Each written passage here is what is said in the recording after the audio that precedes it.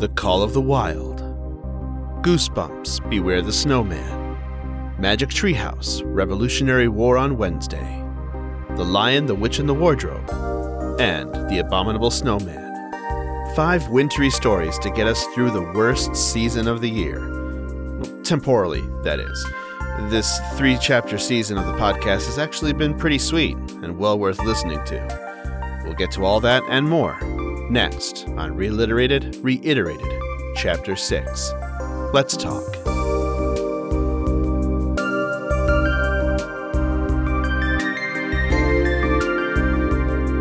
Welcome to Reiterated, the episode where your favorite lowbrow book club discusses the books we read in the past few episodes, cover what we missed, and discuss this latest chapter as a whole, as well as talk about whatever's on our minds. As usual, we give you the fair warning. We use language too mature for kids, analysis too immature for literary scholars, and ignorance too profound to be inoffensive to everyone. This is the end of Chapter 6 of our podcast. We spent some time with some books set in the winter, cold, dreary, miserable, a little bit boring winter. A little bit boring is an understatement. I'm Andy. I'm Harold. And I'm Josh. So yeah. Yeah, that was a winter chapter. Yeah. And I spent this whole winter locked inside of a house. I actually didn't even have to, which was kind of nice, because I didn't have to deal with any of the cold stuff. Like, really through the coldest part of winter, I was stuck inside the house. I couldn't shovel, so no one could ask me to do stuff like that. If someone's car got stuck, they couldn't ask me to do that. I didn't have to wake up early and trudge through the snow and drive through the snow, so that was all kind of nice. I mean, I guess if you're looking at silver linings. Right. So if you want to escape winter, you can either go on vacation to your summer house, or if you're poor like us, break your foot. Break your foot. Yep. Or move to California. That's what I did. Yeah, as long as you get some sort of compensation. Right. You're not going to starve yourself, yeah.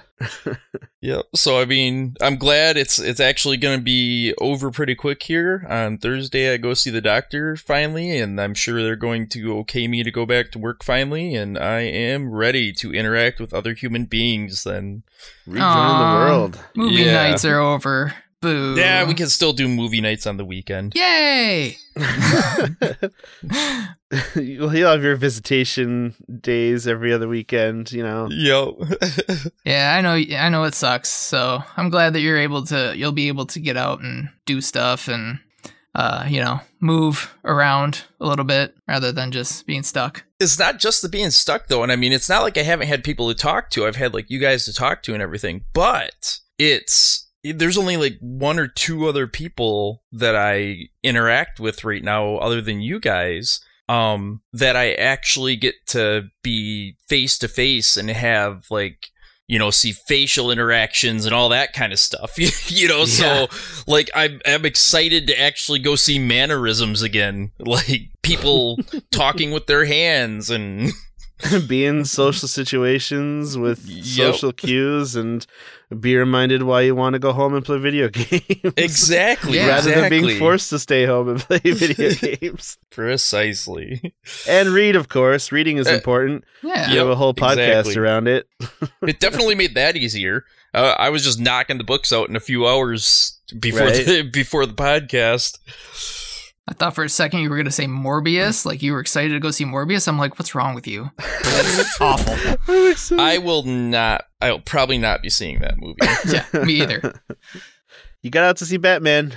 Oh yeah, I did. Batman twice. was great. Oh yeah, the Batman was everything I've wanted in a Batman movie my entire life. I was so happy with it. Yes, it was a cinematic treat. Do you think we could cover comic books, or do you think that's too much of a visual medium? I mean, it might be something we could look into at some point. I think we wouldn't be able to do just like a comic book. We'd have to do like a graphic novel or something like that. A graphic novel or a series. I mean, I would love to talk about, even though it's been talked about ad nauseum, I'd love to talk about something like The Watchmen or The Dark Knight Returns. Those are really good. Were they 90s? Yeah, what were the popular what kind in of the 90s? Those are 80s, man. They were 80s. Oh, yeah. Watchmen was 80s. That's right. Yeah.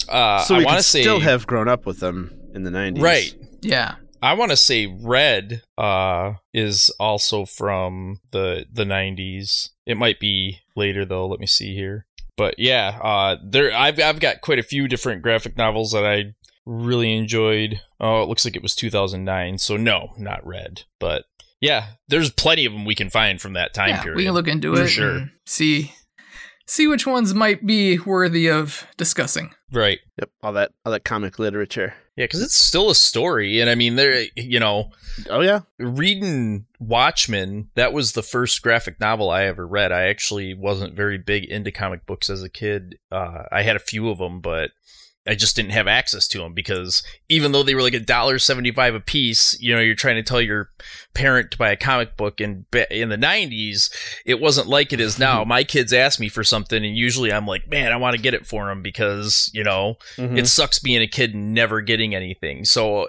within reason, I'm not spoiling them, but I like them to be able to get stuff, and not feel like, they're pieces of shit for daring to ask me. So when I was a kid, man, you'd ask for something like that and no, oh God. It's like, I look at it now, I'm like, they were $1.25. You gotta be fucking kidding me. And it was the 90s. Yeah. People still had money. It wasn't like, and we didn't have access to the internet or anything like that. So, Right, yeah, anyhow. Stuff to do. Yeah, we needed stuff to do. But yeah, I started reading graphic novels later on, probably in my late 20s, and Watchmen was one of the first ones. And that would be really fun to read because it's, it tells a story just like a regular novel. I just don't know It's if a very that good one is geared towards children. I don't think that one's really geared towards kids. Perhaps it is. Perhaps it isn't. So here's the way I look at that. It depends on how messed up your kids are. The kids that got comic books back in the day, like if you were to ask Kevin Smith what he was reading when he was 10 years old, it would definitely be hard comics like that because his parents didn't realize they were violent in nature. Okay. You know what I mean? Like comic books in general. So it's just something to look into. I agree with looking at it. Well, hey, it did what I wanted. A good topic of discussion. So we may include some comic book literature in our future. Mm-hmm. But speaking of our past, what do we want to talk about from earlier this chapter? Well, I mean, I guess we can discuss which one we enjoyed that we hated reading the least. I really liked Call of the Wild. I thought it was a good, fun book. I did not enjoy that Snowman book because it was trash. Sorry, R.L. Stein, you're never going to come on our podcast. You're never going to listen to this, but that book was not good. So no, you've done was better. not. You've done better. Yeah, and then the Washington, that one was, well, we learned that is not the type of book we should cover. Yeah, right. It was incredibly simple. Yeah, if we're gonna do not a something heck like of a lot that, to we'll it. have to do the whole like the 4-chapter series of that one, or however many it is. Yeah, cover an arc. Yeah, maybe not pick something having to do with American history and the turbulent times we're in right now. Yeah, wait till July. That will be that will not be any better. I say we stay away from that shit as far away as we can.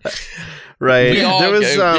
There was an episode of The Simpsons that I wanted us all to watch. It kind of as a companion piece to Revolutionary War on Wednesday, and it was the episode called Lisa the Iconoclast. And she discovers in her studies on Jebediah Springfield for a school report that Jebediah Springfield wrote a secret confession in which he admitted to being, first of all, not actually Jebediah Springfield, but Hans Sprungfeld, a notorious pirate. Yeah, with a silver tongue. With a silver tongue.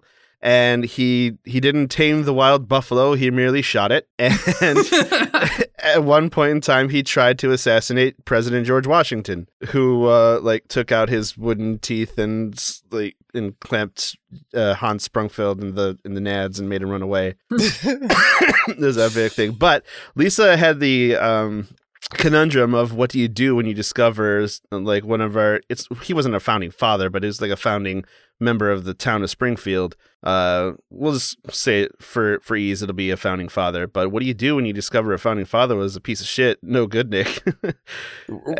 When everybody like reveres him and doesn't want you to speak ill of this huge mythological figure in the formation of the country. Right, and I think that he's supposed to be in that episode, clearly, even though he wasn't a founding father.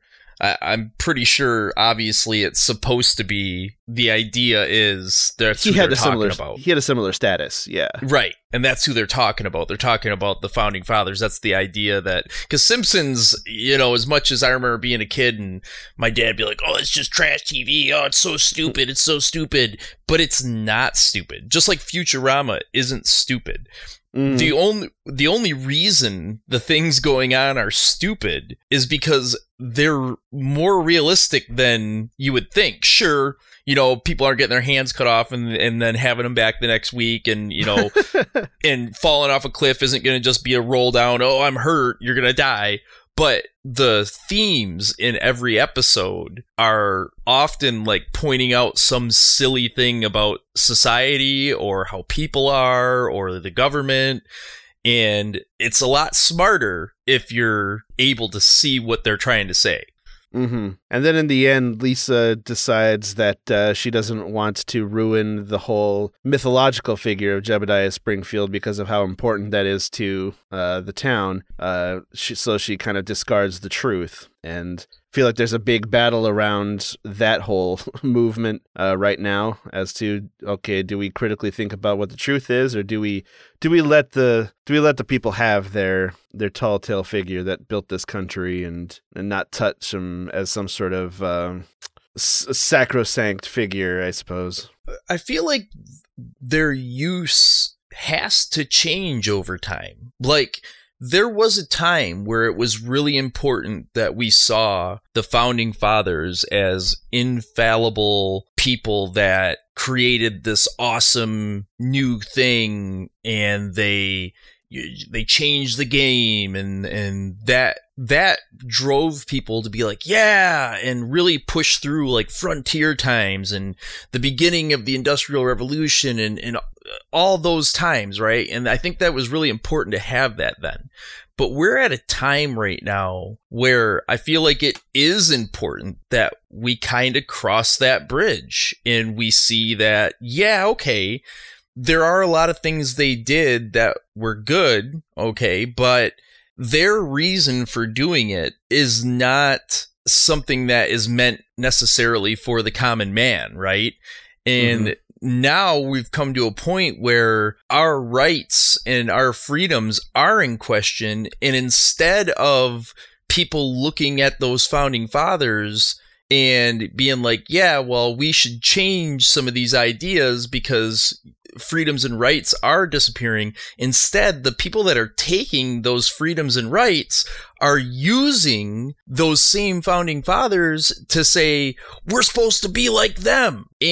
But their stories aren't entirely true, Like George Washington chopping down the cherry tree and not being able to lie, never told a lie. That's, that man lied to people, It's documented.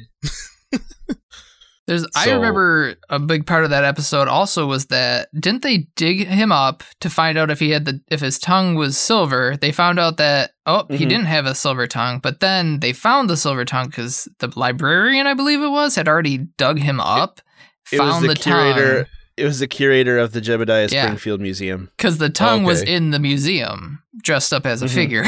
As a cowboy. Yeah. That's right. In a showdown. Yeah. That's right. Totally out in the open.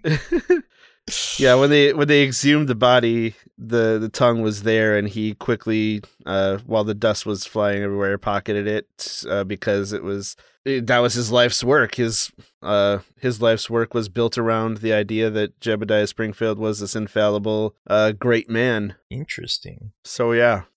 Speaking of Call of the Wild, too, though, we We watched a movie we were for that speaking one. of Call of the Wild. We got some movie reviews. We talked about all the books, and we're because we watched another movie attached to a book here, and Call of the Wild, man. I did like the book. I enjoyed it. It was fun. Mostly because of that old, like, I don't know, the rustic nature of it. There was a reality to that time, a ruggedness, and yeah, it wasn't really great for social dynamics. And some of the ideas that they put forth, like, because as we talked about with that, he kind of gave socialist ideas at the time, but later on it was pretty much like, maybe not, so Jack London's a odd character, but right. And it was like borderline Darwinism too. Like, it's whoever the strongest dog is who could sneak the most food or take the most food when it was given out, or whichever dogs were the strongest would survive and be like heads of the pack. Right. So it kind of gave those rugged ideas and that rugged individualism almost. Like they were. That's funny because they had to be part of a team in order to pull the sled, but they were individually trying to do things to get themselves ahead. The law of the land was more rugged individualism. Yeah, for sure. But we watched the movie for that, and the recent movie with Harrison Ford. Yeah. And Old Han Solo. I was really amazed how well they trained those totally real dogs in the movie. Totally real. Super realistic. It was uncanny how real they were. Yeah, it wasn't like it was 2007 CGI or something in the movie made in 2020. One thing I wanted to mention was there's a scene where they pan out over the Alaskan town, the first town where they take Buck, and where he runs into Harrison Ford the first time. And they pan out at one point, and there's an American flag. And when I saw the American flag, I was like, oh, look at that. I'm like, fucking idiots. They put a flag in there with too many stars on it. And so I paused the movie and literally sat there and counted the stars. And no, man, 45 stars. They had 45 stars on it, which was right. It was right for the time. Nice. Yeah. You would hope that if they would feature flags so prominently that they would have done their homework. I mean, this is Disney we're talking about. This was a Disney movie. You don't know that they're going to do that, though. Like, I had to see, and it turned out they did. So from there, I was like, I can give this movie a chance. I mean, they, obviously cared enough to do that. But it was funny, the changes they made. First, they really I thought they did a good job of giving Buck a personality. I will say that, because the book was from Buck's perspective, so I guess it'd be kind of difficult to just watch the movie if you didn't give that dog personality. So I see why they made him CGI. Okay, I kind of take it back. It's not a Disney movie. It's 20th century movie, which I guess is owned by Disney, but still not like Disney. It's very Were they Disney-fied. owned by Disney at that time, though?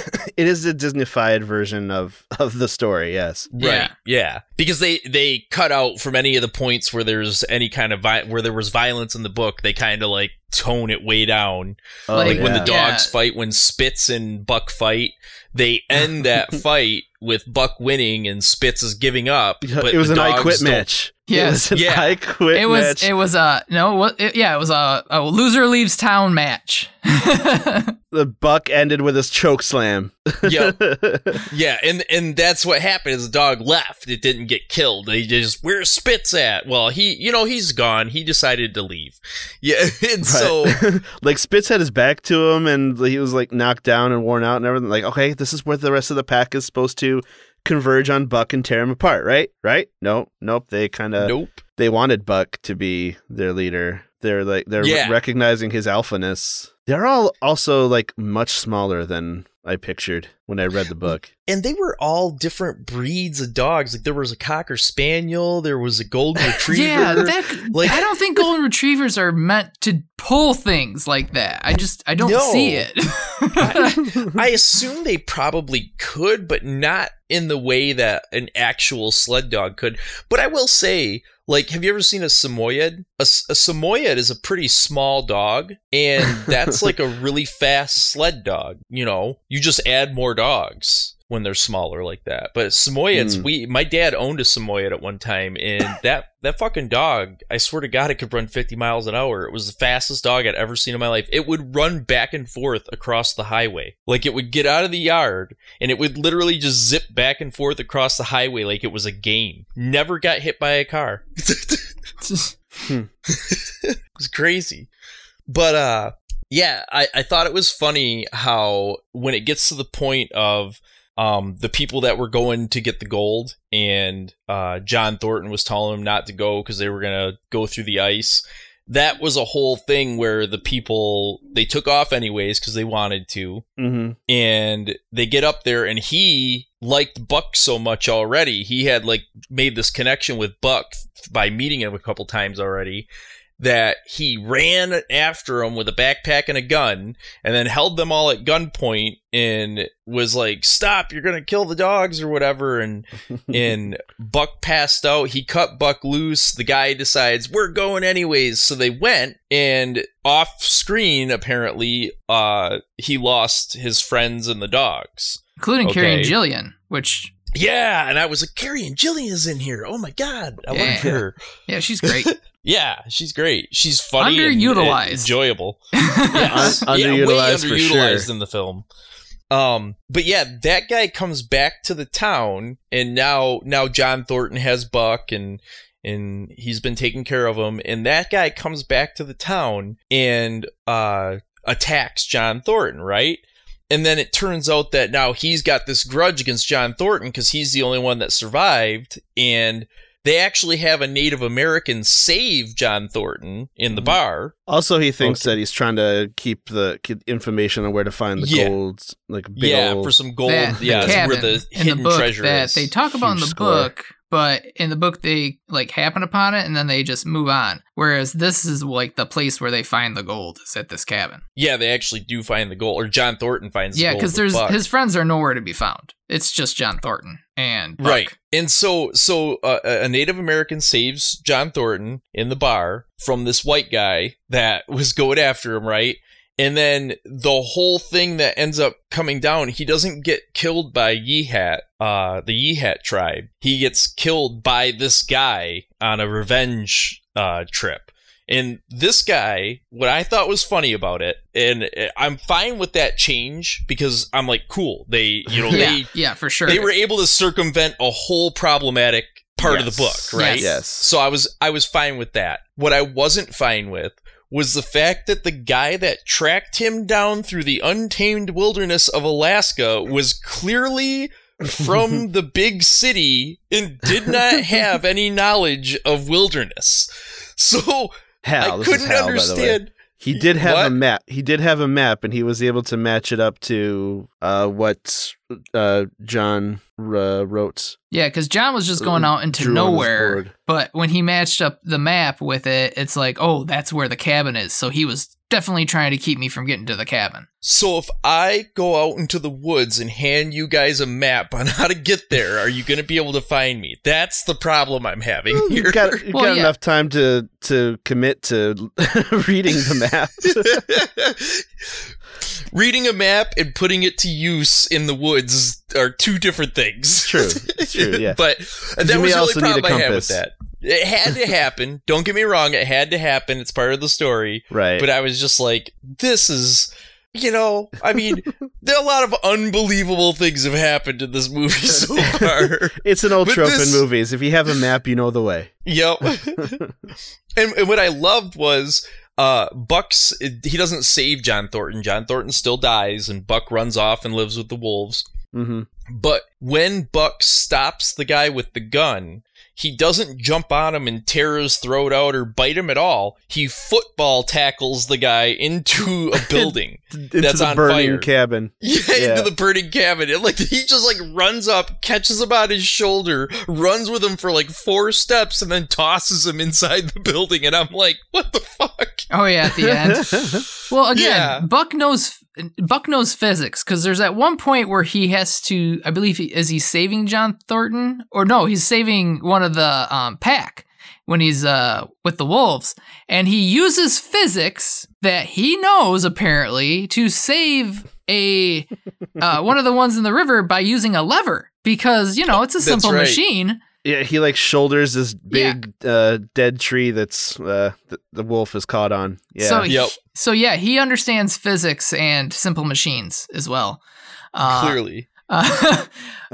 Also, we learn a lot more about John Thornton in this book, in the movie, and I was like, I don't care. Like, so John Thornton's a piece of shit because he left his family? Cool, I guess. No, I don't think that's what happened. His son died. His son died, and it was too much for him to take, so he ran off. Yeah. Yes. He left his wife anyways, I guess. Yeah.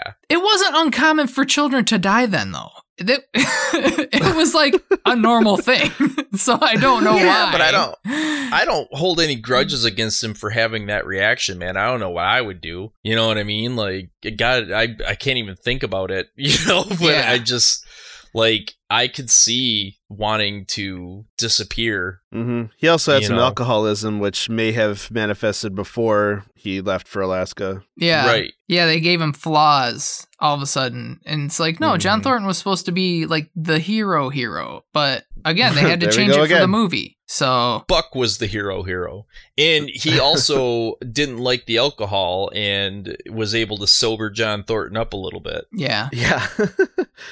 Buck was aware of what the firewater does to the old man. Yep. The part that I did not like in particular was the part with the man with the red sweater. Not because he beat up a CGI dog. That was not upsetting to me. It was the fact because that he only the had guy hit him once. Is the fact that the guy said, "This is the law of Fang and Club," and I'm like, "Oh yeah, no, that's not how it worked." He learned that over like 3 chapters. Right. Well, and you would think that instead it would have been better because all through the movie, Harrison Ford is narrating Buck's perspective.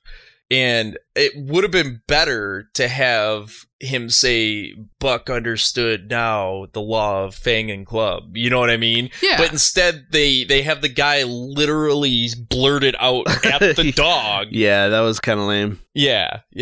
Just some strange choices. I saw why they made some of the choices. And like I say, I'm not upset with some of the changes they made necessarily. Just the execution was not exactly what I would have expected. Yeah. It was very family friendlified. Yeah, even how Buck is tricked into getting taken away from the judge, because at the judge's house he's kind of a nuisance. Actually, he's not this stoic dog that stands by and is able to do everything. No, he's kind of he runs that house. He wakes up. The one part is pretty good when he wakes up those girls jumping on the bed. That wasn't him running the house. That was him ruining the house. Yeah, ruining the house by running through the house. So well, he like demolished that whole big dinner. All that food on the table while the family was taking the portrait.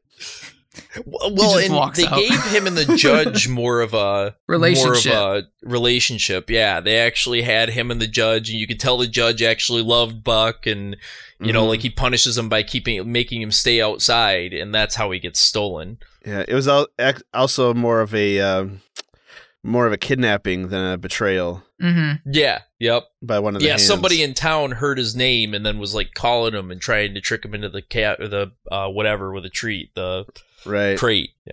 Overall, I mean, I actually might watch it again just because I think the boys would enjoy it, and they had already gone home when I chose to watch it because I figured it was going to be too boring for them. But then after seeing the moment I saw that the dog was, you know, it's meant to look real. It's not like it's Scooby-Doo CGI, but it's clearly a CGI dog. Mm-hmm. As soon as I saw that, I was like, okay, the boys probably would have liked this movie. Yeah, it'd be a good one for the boys. Yeah. Yep. I, on the other hand, will never watch it again.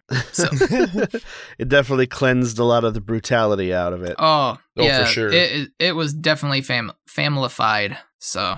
And both of you described reading the book as fun, where I feel like the movie actually made the story fun, and the actual story was more of something I wouldn't call fun, but good. And It's a I guess family that's more what I fun. meant. It was Yeah. interesting. Yeah. What I meant more by fun was it was interesting and it kept me reading. Mhm. And I wanted to finish the book. Where, you know, when we got to other books, I didn't feel that way, you know? So Right. Surviving Alaska's no jolly romp. But did you like the movie of the book that you hated? That I did. I actually liked Lion Witch and the Wardrobe, the movie. it was a lot better than I remember it being. Yeah, and I'm definitely not a movie that I would pick up and just watch. I had never seen it because it never drew my interest, but I enjoyed it more than I enjoyed the book. Yeah, I had my hang-ups on, for whatever reason, I can't explain it. I have my hang-ups on that over description of stuff, but being in the wilderness in a fantasy setting. yeah, I don't know what it is, but the movie was pretty good, and like they even have the battle in the movie. You're like, whoa, look at that, a whole battle. Right. I thought when it came to the point when they first encounter the wolves, Peter stabs into the fucking ice instead of fighting the wolf, and I immediately was like, great, this movie is gonna be a total fucking, they're not even gonna have what violence they had in the book, they're not even gonna have, you know? And no, it turns out he still does end up fighting the wolf and killing it, and they have a straight up crazy battle. Mm-hmm. And they manage the more gory parts with like cutaways and editing and not showing like blood or whatever, but they're still fighting and violence. And I mean, Edmund got straight up stabbed. I mean, he's a child and he got stabbed in the gut. They had that right on screen. Not that that's what I'm looking for necessarily. It's just it's a little bit more exciting to have that battle going on. And I don't know. When I was a kid, I always liked the idea of fighting adults. Like Three Ninjas was a great movie, you know? Completely unbelievable, but you know, I always felt like I could fight adults when I was a kid. Can't see why. But yeah, all that battle stuff happened elsewhere in the book, and they, like the girls and Aslan, came in late to the aftermath of it. They didn't shake hands very much in the movie, though. I did want to bring that up. In the book, they shake hands after they apologize, and I'm like, that's a very interesting thing for children to do. Well, I mean, it was the time that you taught kids to shake hands and be gentlemen. I was taught to shake hands after I apologized. The proper English gentleman. Let's start it. Yeah, Let's start doing that, guys. After we apologize to people for whatever wrong, we shake their hand. Dude, I literally, when I worked at Dunlop Pontiac, I got into an argument with one of the painters, okay, from the body shop. Him and I got into an argument, and I still felt like I was right, but I had basically, in my mind, I had lost because I just started saying mean things because he was annoying me, okay? And so later that day, I went back to him, and I said, hey, man, I said, I know we had a disagreement. It is what it is. And I'm like, I'm sorry for saying the stuff I said to you. And I put my hand out to shake his hand, and he looked right at me, and he had said some shit too. It wasn't like he was innocent, okay? It didn't happen in a vacuum. And he looks me right in the face and he goes, fuck you, and walks away. And I still, to this day, I feel like I won then. I won because I went in there. You were the bigger man. I was going to be a man and shake his hand and say sorry. And he said, fuck you back to me. So I won that interaction as far as I'm concerned. Like, you were the bigger person. I wouldn't think of it as a win had he not said fuck you to me. But when he did that, I'm like, I'm the better person, you know? Yeah. Mm-hmm. So you were willing to recognize that it got heated and off topic. Yep. And hurtful things were said. I always feel like, you know, you can't be perfect all the time. And it's really easy to remember the times that somebody gets upset or somebody says something they don't mean or whatever. But I feel like if a person can recognize they were wrong and can apologize, that if we aren't willing to allow people redemption or forgiveness, then what's the fucking point? You know, I mean, I'm not saying that people should get away with it all the fucking time, that you should just be able to be a dick, and as long as you say you're sorry, you just get away with it. I'm not saying that. But I am saying that, you know, if people are being usually good and then go off the rails, that you gotta be, especially if they recognize what they did. Yeah. Everybody has bad days. Right.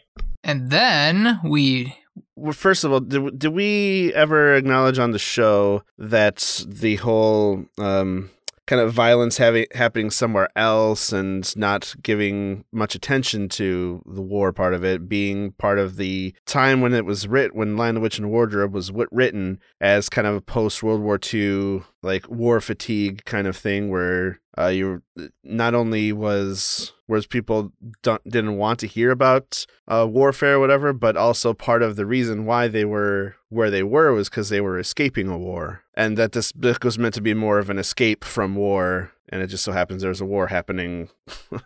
You had mentioned that outside of the episode, but I was thinking on that, and if you actually look back at that time, maybe one of the reasons there's a disconnect there for me, like, because I don't necessarily see that, because in the late 40s and the 50s, in the 60s, that was a very popular time for war movies here in America, right? So the difference is that we didn't get, other than Pearl Harbor, we didn't get attacked on our land. We didn't have bombs dropped on us. We didn't have ground fighting in our states at that time, right? Right. Whereas, so for us, all war was mythical. It usually is. For Americans, war is a mythical thing. Like, oh man, yeah, we're going to go in there, we're going to kick ass, we're going to do this, and then we romanticized ideas of... Yeah, it's romanticized. We never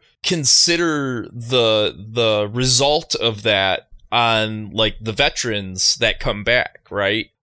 People say they want to support the troops, but then as soon as a troop or a veteran is saying, like, oh my God, I feel emotional from what happened, they're like, oh, you're a pussy, you know, because in America, we have this idea that we're just unstoppable killing machines. And if you drop us in the desert with a machine gun, we'll take out the whole country by ourselves, you know? Right. And so that might be where I was having a disconnect at that time when you had said that to me, because I'm like, what do you mean, dude? There was all kinds of war stuff being done at that time. Why wouldn't? But I wasn't considering that he's from, you know, England, and for him there was war fatigue because they literally had bombs dropped on them. Yeah, these kids are refugees, and how many of these war movies and like glorification of our soldiers going over and being heroes, how many of them are written by war refugees and the people who bombs fell on? Right. Yeah, none of them. I mean, you know, that's not what it was about here. It was,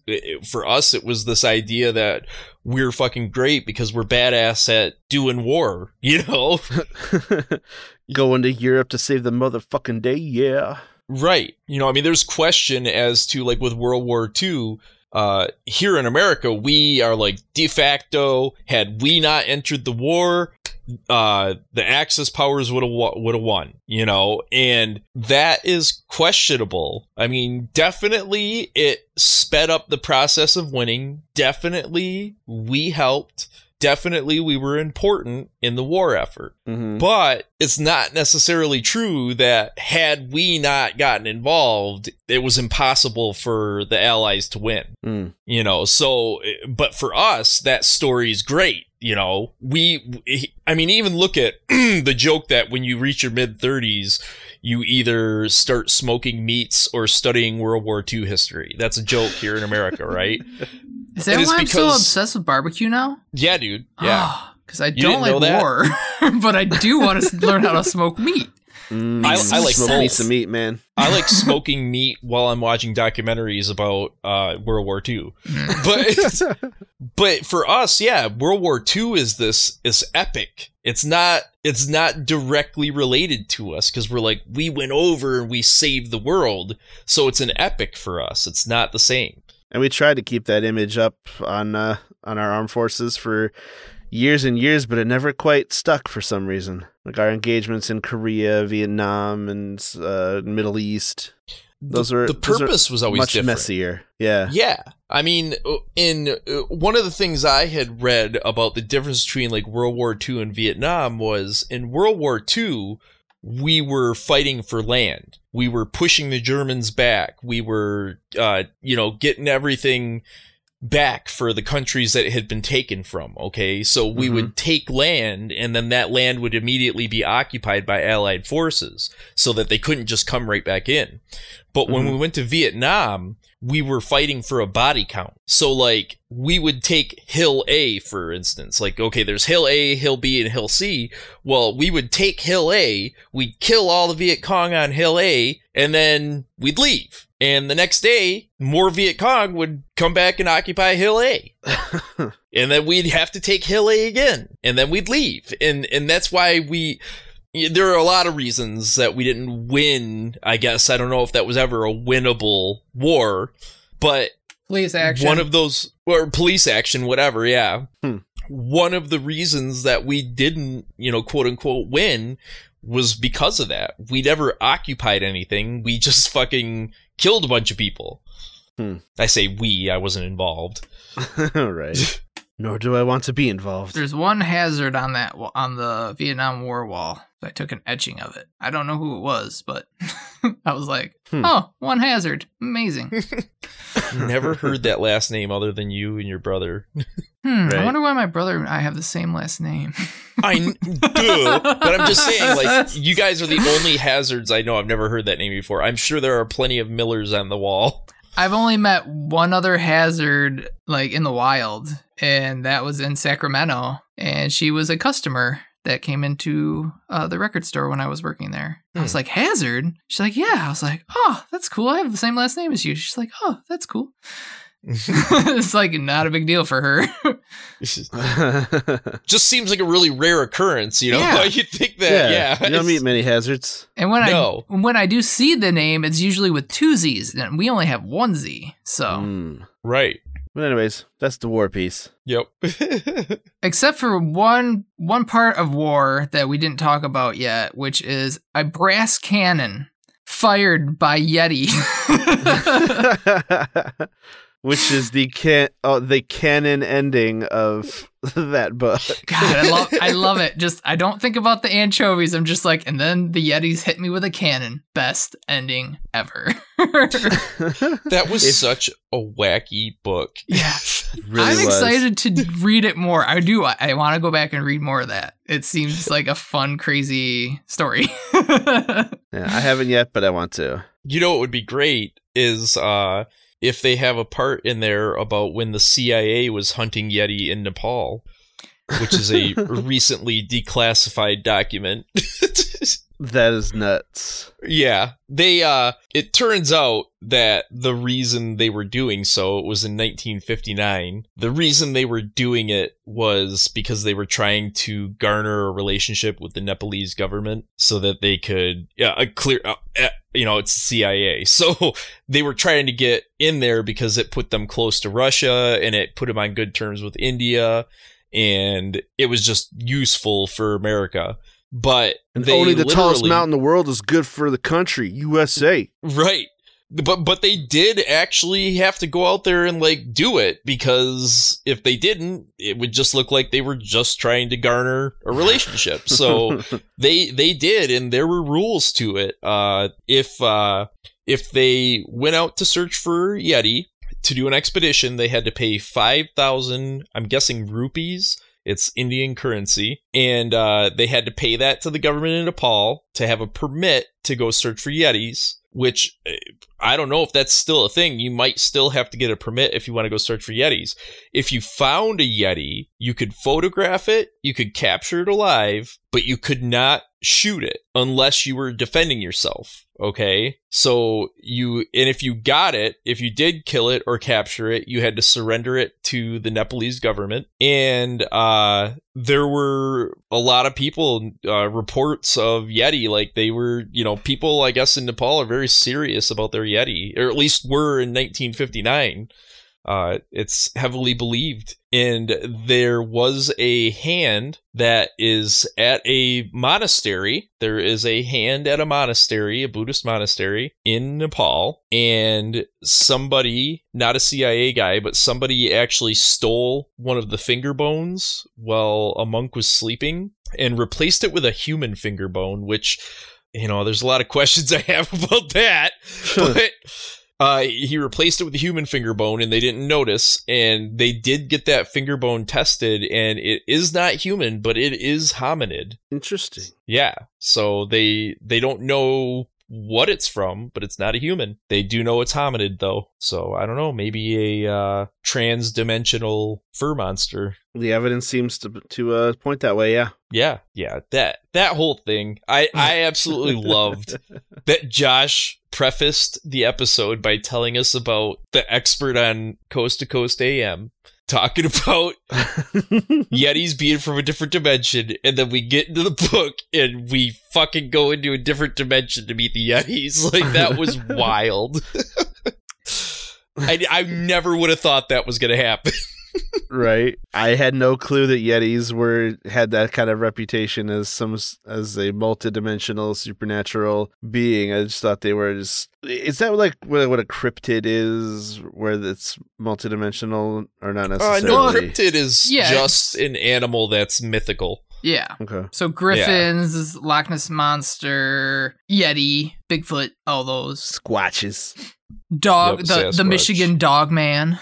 Chupacabras, yep. So apparently they did some DNA analyses on various samples that were purported to be from the Abominable Snowman, aka the Yeti. Mm-hmm. Came from various species of bears that were native to the area. Okay. So yeah, looks like they were, of the 9 Yeti samples, 8 turned out to be from bears native to the area. The other sample came from a dog. So, none of the samples... Are you talking about hair samples? These are just samples from different places, different monasteries that had them. So, yeah, they let them have pieces of them or whatever and let them do, it looks like hair and bone samples. Okay. So monasteries in the area have like supposed body parts of Yeti. Probably like the hand that Harold's talking about. And I've seen that before on, because one of my guilty pleasures is watching nonsense supernatural stuff. And I saw one where it was talking about Yetis and they were at a monastery and trying to get a piece of hair, and they didn't want to give up the hair. Like, it took a lot of doing for them to give up a piece of the hair. Huh. But I do remember that one being from a bear as well. So yeah, very interesting. My thoughts on it are that most of these samples, are from bears. Identifiable at any rate. All right. Well, does anybody have any lingering, burning questions related to any of these stories? I wonder what really Lazy Stein was thinking with that Snowman book, man. We skipped right over it. We skipped right over it because, god damn it.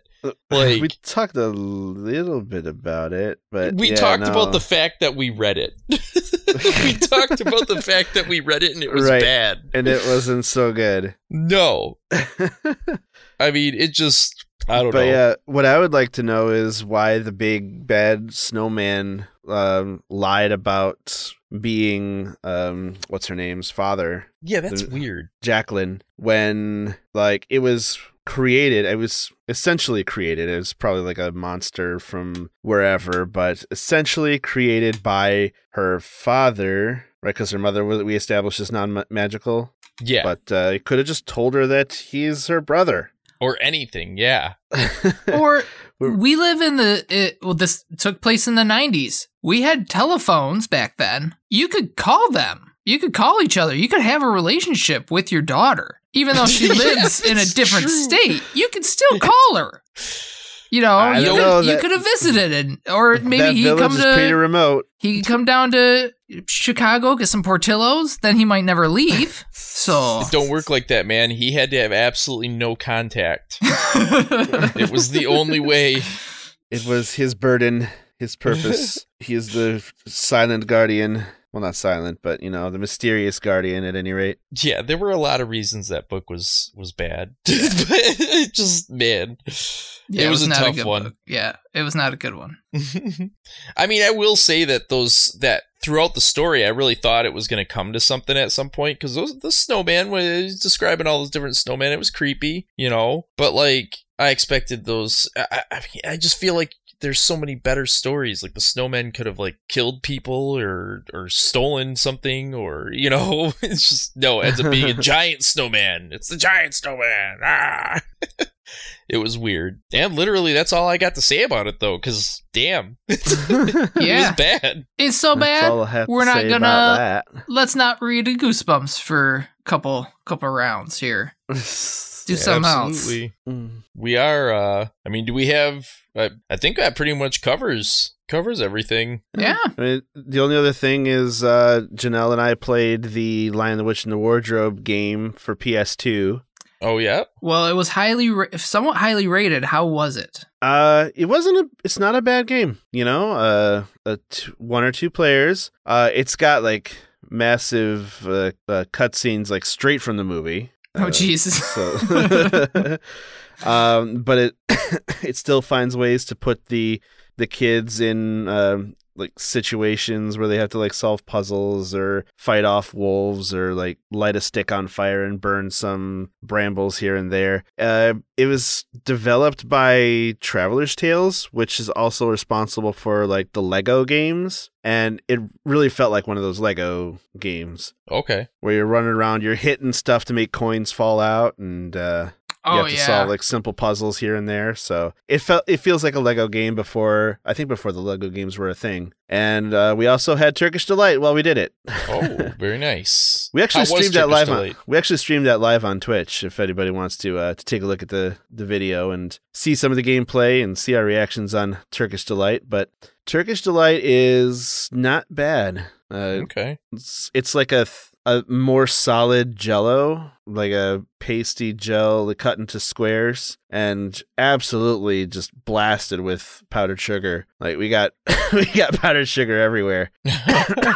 But yeah, not bad. The box that Janelle got had like 5 different flavors, and they were so coated in powdered sugar you couldn't tell what color they were underneath. So we had to guess what flavor they were going to be before we actually bit into them. So that was kind of fun. Not as gooey as the scene in the movie where Edmund ate his made it look, because that's just like a big old hunk of red covered with powdered sugar, and he like bit into that and it was just like gooey everywhere. It actually looked pretty tasty. But no, these are just like little sugar cube sized squares and pretty good. Turkish Delight. Worth betraying your family over? I wouldn't sell out my siblings for a piece, no. Okay. Especially since they come in peach flavored, and I don't really like peach flavor.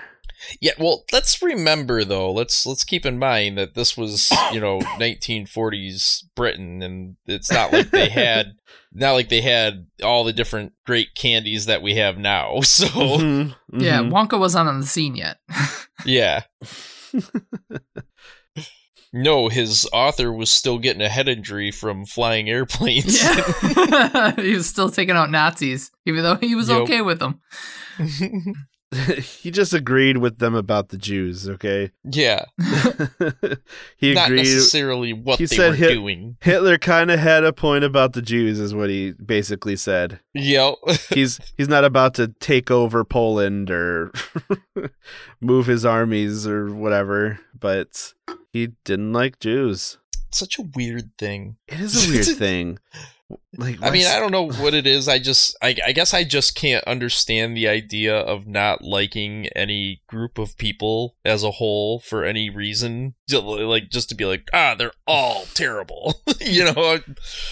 Especially based on what other people have to say about them. I will judge people based on their actions, but right. To be told that they're just genetically they're just filth and they're stealing all their jobs and yeah. They're ruining our economy just by being here. Yeah. I mean, to be honest, us white people are the worst because we're the ones that started all. even that, the problem I have with that is that you're just throwing everybody in a box. And you can't just throw people in a box, man. I mean, what individuals are like matters. Okay, so I just don't agree with that idea. No, and it's not okay no matter what. You know what I'm saying? Like any group of people, you can't just throw them in a box like that. The only people you can throw into a box are small plastic people, and sometimes that box will make them turn to life. Yep, that is true. So there we go. Transport their real life analog and replace the plastic husk, and they will come to life. Yep, and we should do that book at some point. They will be whatever the most stereotypical version of them is. It's true. Yeah, they will be the tropiest shit. Bob's your uncle, Indian in the cupboard. There you go. Oh, did you have a Bob's Your Uncle summary for us today? You were going to do a Bob's Your Uncle of the chapter.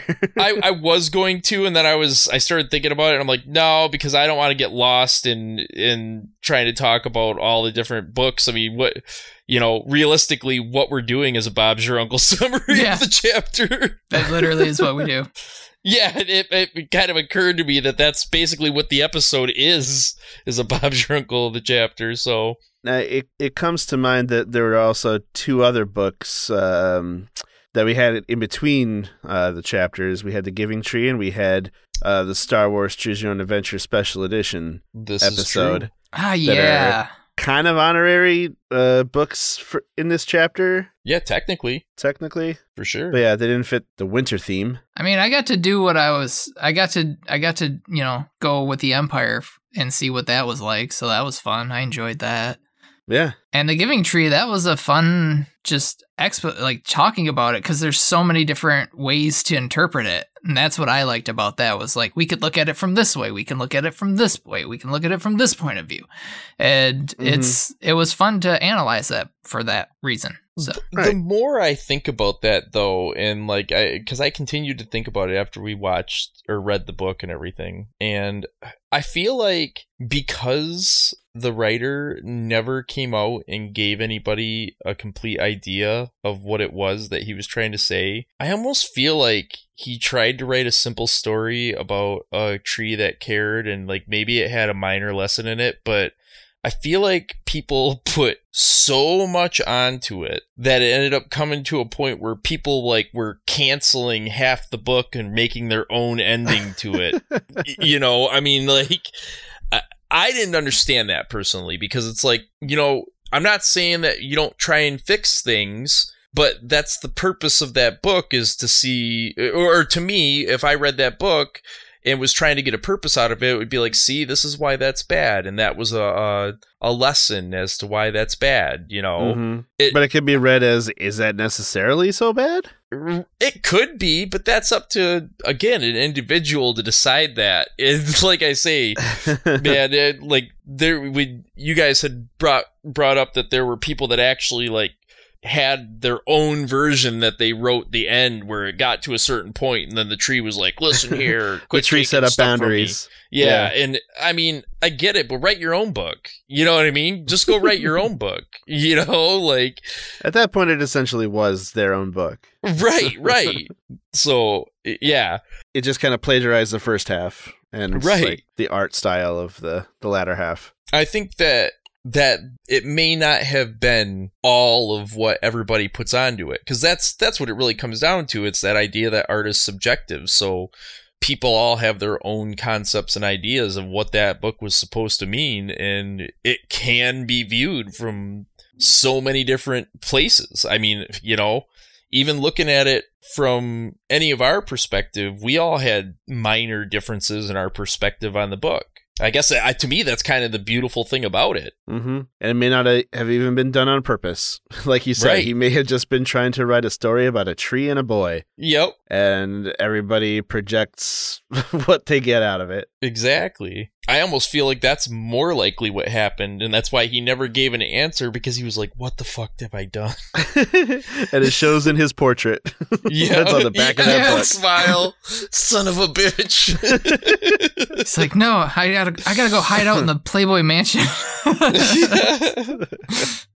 I did like learning more about it because I was like, I know there was something up with him, and then I was like, oh, that's what he was doing. Okay, very hedonistic. Nice. Yeah, that was funny to learn about him. Walking around with measuring tape. The 50s. Yeah. So, what do we got lined up coming up next chapter, y'all? All right, we're bringing this episode to a close, and in doing so, we're bringing this chapter to a close. And in this being the third chapter, that's going to bring this book to a close. And we're going to take a break for about a month, handle the business, and when we come back for season 3 or book 3, as it were. Book 3. Yes, we're going to start a chapter on Tales of Survival. Excellent. Ooh. I'm very excited for this because it has a book that I loved as a child. I don't know if it's still good, but that one is Hatchet. So I didn't love it. I just read it for class. yeah, and I just got into it. I liked it a lot. So I've never read Hatchet. I have read one of the other books we're doing, Lord of the Flies. Mm-hmm. Also for class. Also for class. Yep. Yeah, that one I read for class. I remember that. Mm-hmm. I also remember being, a chubby fat kid with glasses and a person in that story who gets picked on a little bit. I was like, I can identify with that. So yeah, we're doing Lord of the Flies. We're doing a listener suggestion. We're going to be covering Island of the Blue Dolphins. That was suggested earlier by Nyla. Another one I read for class. I've never read it, so I'm excited to see it. I've read the majority of this chapter for class. Oh, nice. Just say that. 3 out of 5. And then we're also going to be covering, instead of Goosebumps, we're going to cover the Boxcar Children. So we're going to start out with the very first Boxcar Children. Mm-hmm. That is a long-running series that I believe is still being published to this day, and we'll be touching on the series as a whole, but we're going to dial into the very first one because it's kind of a survival tale. Mm-hmm. Oh, for sure. Enough of a survival tale that it makes the cut. Orphan kids live in a boxcar on their own. Yeah, I would say it makes the cut, and it opens us up to have another series to pull from instead of just Goosebumps. Mm-hmm. I mean, we have Babysitter's Club, but we've only done one of those. We've only done one of Babysitter's Club. Wasn't there another one that we looked at, or did one of the series of? I mean, we did the Magic Tree House for this chapter as kind of another one, but I think we were going to try to do the Michigan Chillers, but they're just so bad. Oh yeah, they were so bad. Yeah, yep. I think that's what I'm thinking about. Wanted to introduce another series to the repertoire, and we wound up bouncing off of Michigan Chillers. No, thank you. Again, I would read the first one, but that's it. These all look atrocious. And then we're going to wrap it up with the Choose Your Own Adventure, and Josh will be reading it this time. Mountain Survival. Yes, Mountain Survival. It's an older looking one, but it looks pretty fun. So sounds fun to me. See what kind of surviving we need to do, or if we don't survive. I don't know how we could possibly ever top the Yeti adventure.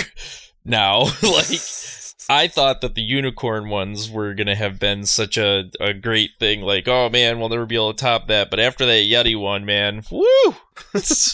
I don't know if I'm going to be able to top the intro that I made for the Yeti one. Oh no, that was beautiful really intro. Good. Yeah. A beautiful intro that no matter which way I try to put it on will not be allowed by TikTok. So I have to find a different spot on the fucking...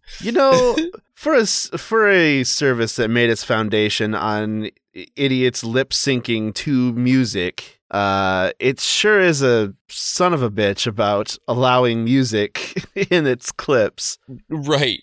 Well, it depends. Like, if the music is already on their app, that's why you hear so many of the same song from people. Oh, it has to be on a whitelist of some stuff. No, they have a predetermined section of the song available for you to get that must already have gone through copyright release or something. But when you try to add your own music, it mutes it. Weird. Just let us be creative in our own way. Right. Which is bothersome because, as I understand it, the fact that it's parody makes it allowable, but Anyways, it is what it is. If you wonder what we're talking about, just go ahead and listen to actually the chapter or the episode before this one, episode 46. Plus, it's super fun. We told you. Yeah, it's a super fun book story. Is super fun. Full of unforgettable twists and turns about Yetis and multidimensional beings. It's great fun. Possibly but the intro mushrooms. is deserving of a Grammy. Yes.